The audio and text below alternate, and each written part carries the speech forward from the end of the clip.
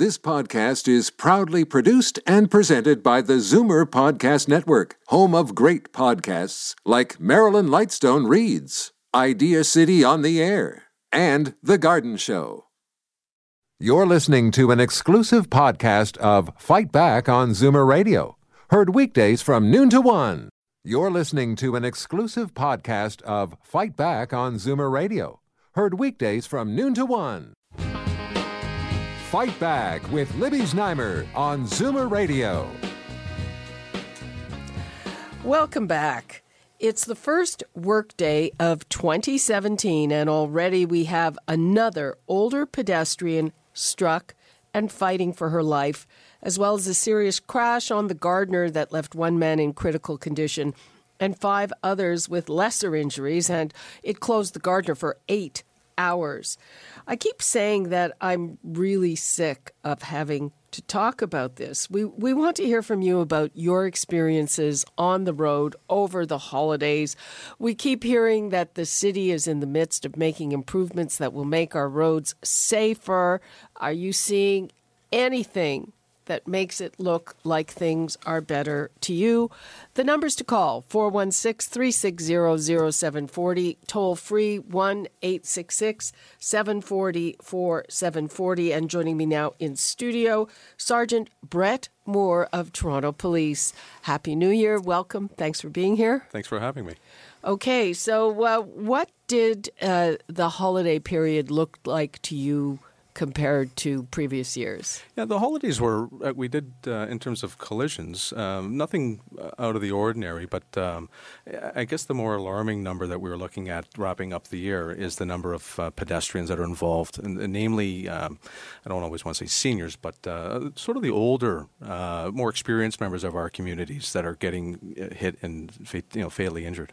Well, yeah, I mean, the older you are, the more likely your injuries are going to have a serious impact. I mean, that makes perfect sense. Yeah, I think that's one of the things we're up against as well. And I know, following the news and being directly involved by working at traffic services, that it's one of the issues that we're struggling with, the city's struggling with, and different advocacy groups as well that are struggling with to try to get the word out to see what we can do to make a difference.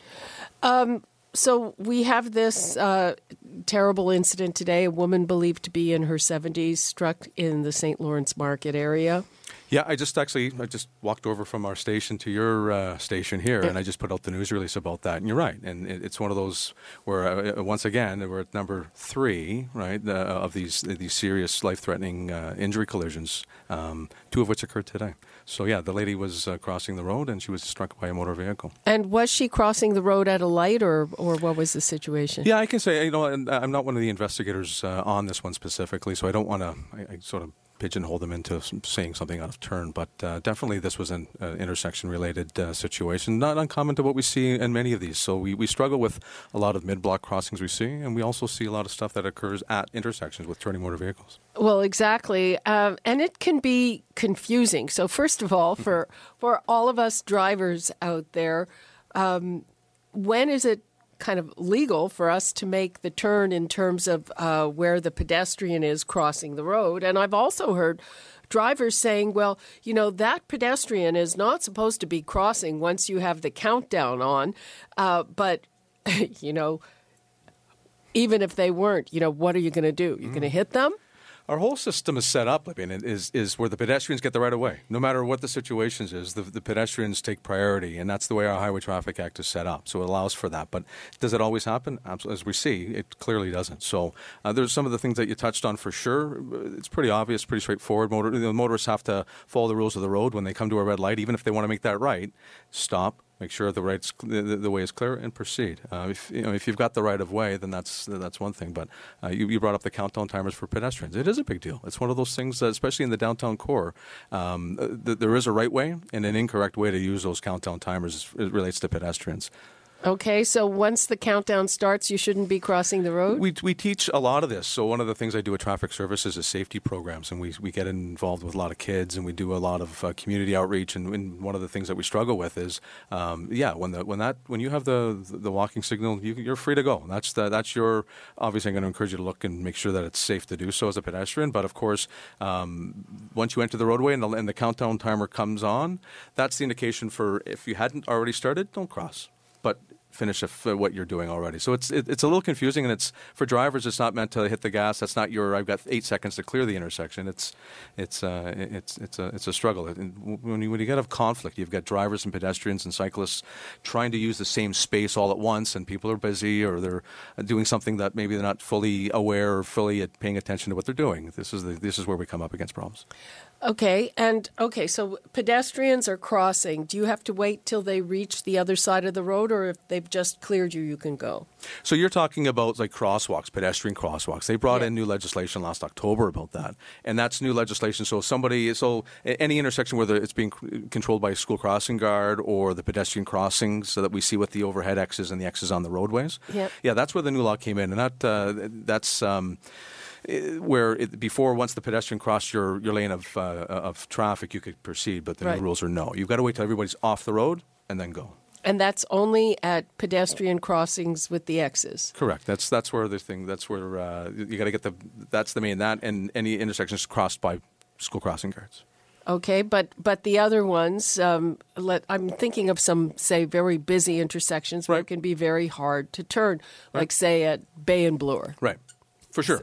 Yeah, no, the motorists have they've got to clear the traffic too. We can't have standstill gridlock. So the motorists, unless there's signs prohibiting their turning motions, for sure. Obviously, you've got to let the pedestrians clear. You don't want to, right? But and give them the right of way. But yeah, once it's safe to do so, it's the same as any of the rules of road that apply for different things as well.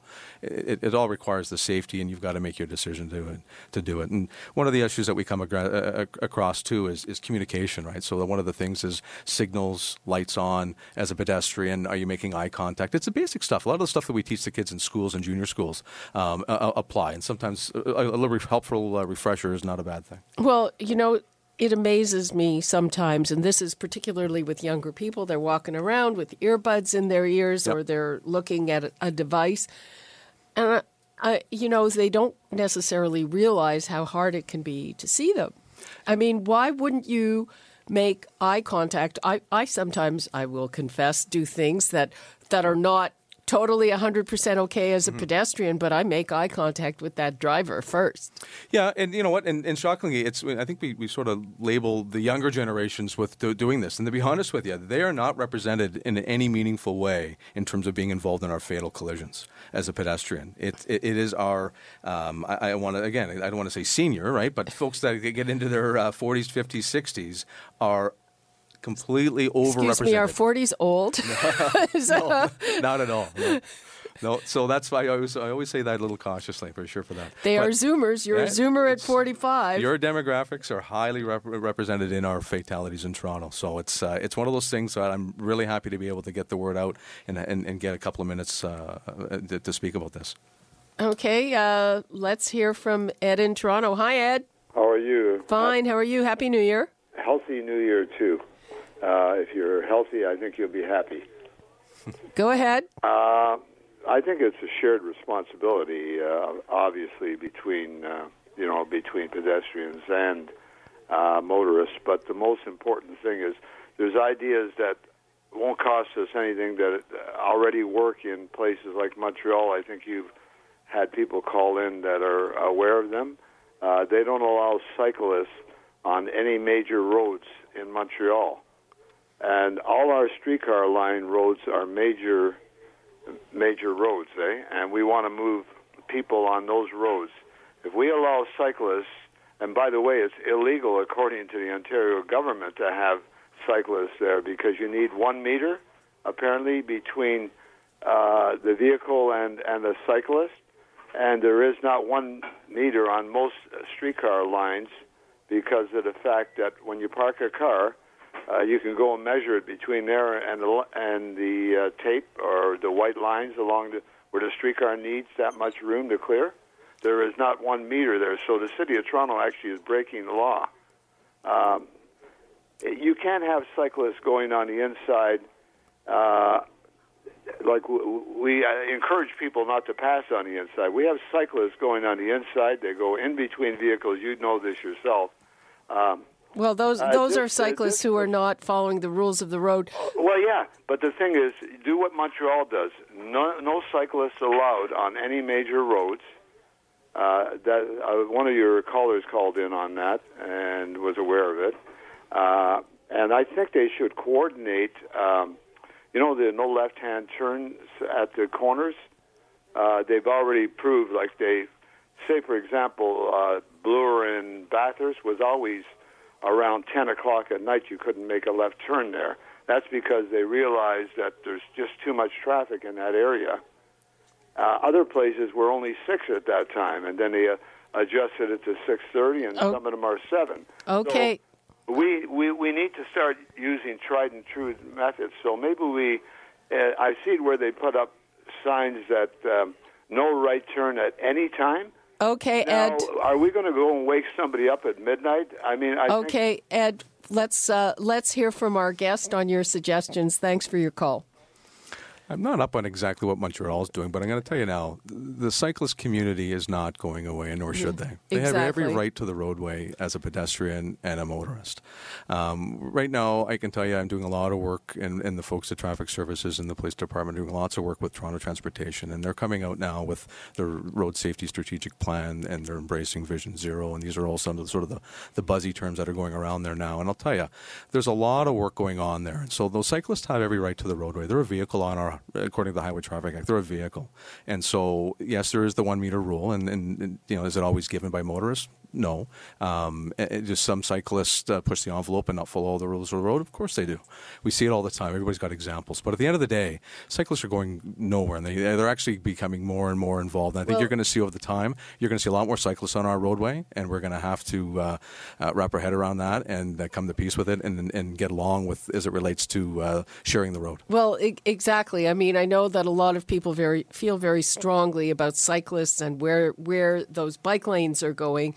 But I'd have to agree with you is that if you're looking at the reality of it, unless there is some major change at City Hall, they aren't going away, and they're going to be getting more and more of a share of our roadways, and we're going to have to learn how to deal with it, whether we like it or not. For sure, and it's not just a Toronto issue. This is happening across North America. And stuff that the things that I'm reading and the research that we're doing, and cycling is taking off, and so it should. It's a very efficient it's the most efficient way to get around, and our roads are getting busy. Everybody hears about it. It has their own stories and recognizes that traffic is just it's busier and busier every year, it seems. So it's just another shared part of the roadway. Okay, let's hear from Lynn in Oakville. Hi, Lynn. Oh, hi. Thank you so much for taking my call. I know you're short on time. I was recently in Toronto to celebrate a birthday with some friends. And I live in the West End, so I don't travel to Toronto. And for the first time ever now, I was being part of this new rule where there's bicycles just running just about everywhere. And I was at the corner of Bathurst and I wish I could maybe King, I'm not sure. But I'm telling you, trying to make a right-hand turn on my green light between watching for pedestrians coming towards me, between cars making a left, and then bicycles coming from the back. And I'm not kidding you, 3 cyclists came one after the other. None of them, I know they have the right of way, but none of them slowed down to make sure that I wasn't going to run them over. And I almost did one. The last one, I almost ran them over. And this is, I'm all for cyclists. I cycle myself. But if you're going to do it in a high-traffic area, they've got to slow down. Those guys were like speeding. They didn't even slow down to make sure that the coast is clear for them to go by.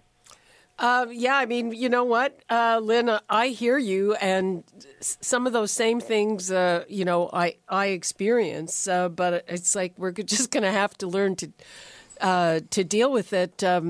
Sergeant, do you have any comments on that? For sure, and it comes down to courtesy, and like we said before, right? So you're right. There are some cyclists that are lots of cyclists. Right? Yeah, and I would argue there's just as many drivers and just as many pedestrians that are that are pushing the rules as well. But one of the things that I often talk about is I know the city's working very hard and they're being very progressive and aggressive with bike lanes and rules of the roads and all that stuff. But the reality is all of our infrastructure is designed, from the 50s and even earlier, right? So bicycle lanes and everything else is going to be quite a long time coming before we have a full-on network of all these things. So in the meantime, we've got to really, like your callers are seeing, pay attention to these basic fundamentals. There's not much else. If this was easy, we'd have licked this a long time ago, and it's not going. Okay, thank you, Lynn. Thank you. Bye-bye. Thank you so much. Bye-bye. Okay, let's try to fit one more in quickly. Bob in Etobicoke, we only have a few seconds left. That's fine. My view of cyclists on roadways, people who use roadways should have a license on it, reflective gear. They should have to pass a test and get a permit to use it. And they should have to have some sort of insurance, because right now they don't. And if they had to abide by the rules, and you had to have a permit with a license on your bike, and if you didn't, you'd lose a license just like anybody else would. And a friend of mine had his car, he was making a left-hand turn, and a cyclist ran into the back of his vehicle, did $2,600 damage to his vehicle, and the cyclist had no insurance and actually didn't have a place to live. So what do you do? It's not fair.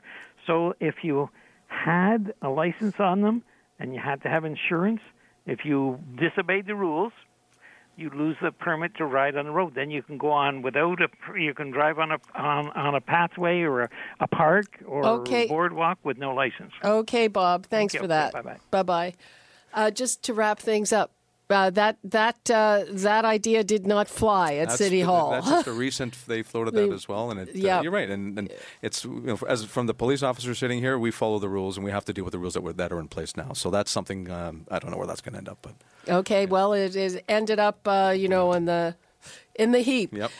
Anyway, that is all the time we have. Sergeant Brett Moore, thanks so much for being with us. Appreciate it very much. Thanks, Libby. You're listening to an exclusive podcast of Fight Back on Zoomer Radio. Heard weekdays from noon to 1. You're listening to an exclusive podcast of Fight Back on Zoomer Radio. Heard weekdays from noon to 1.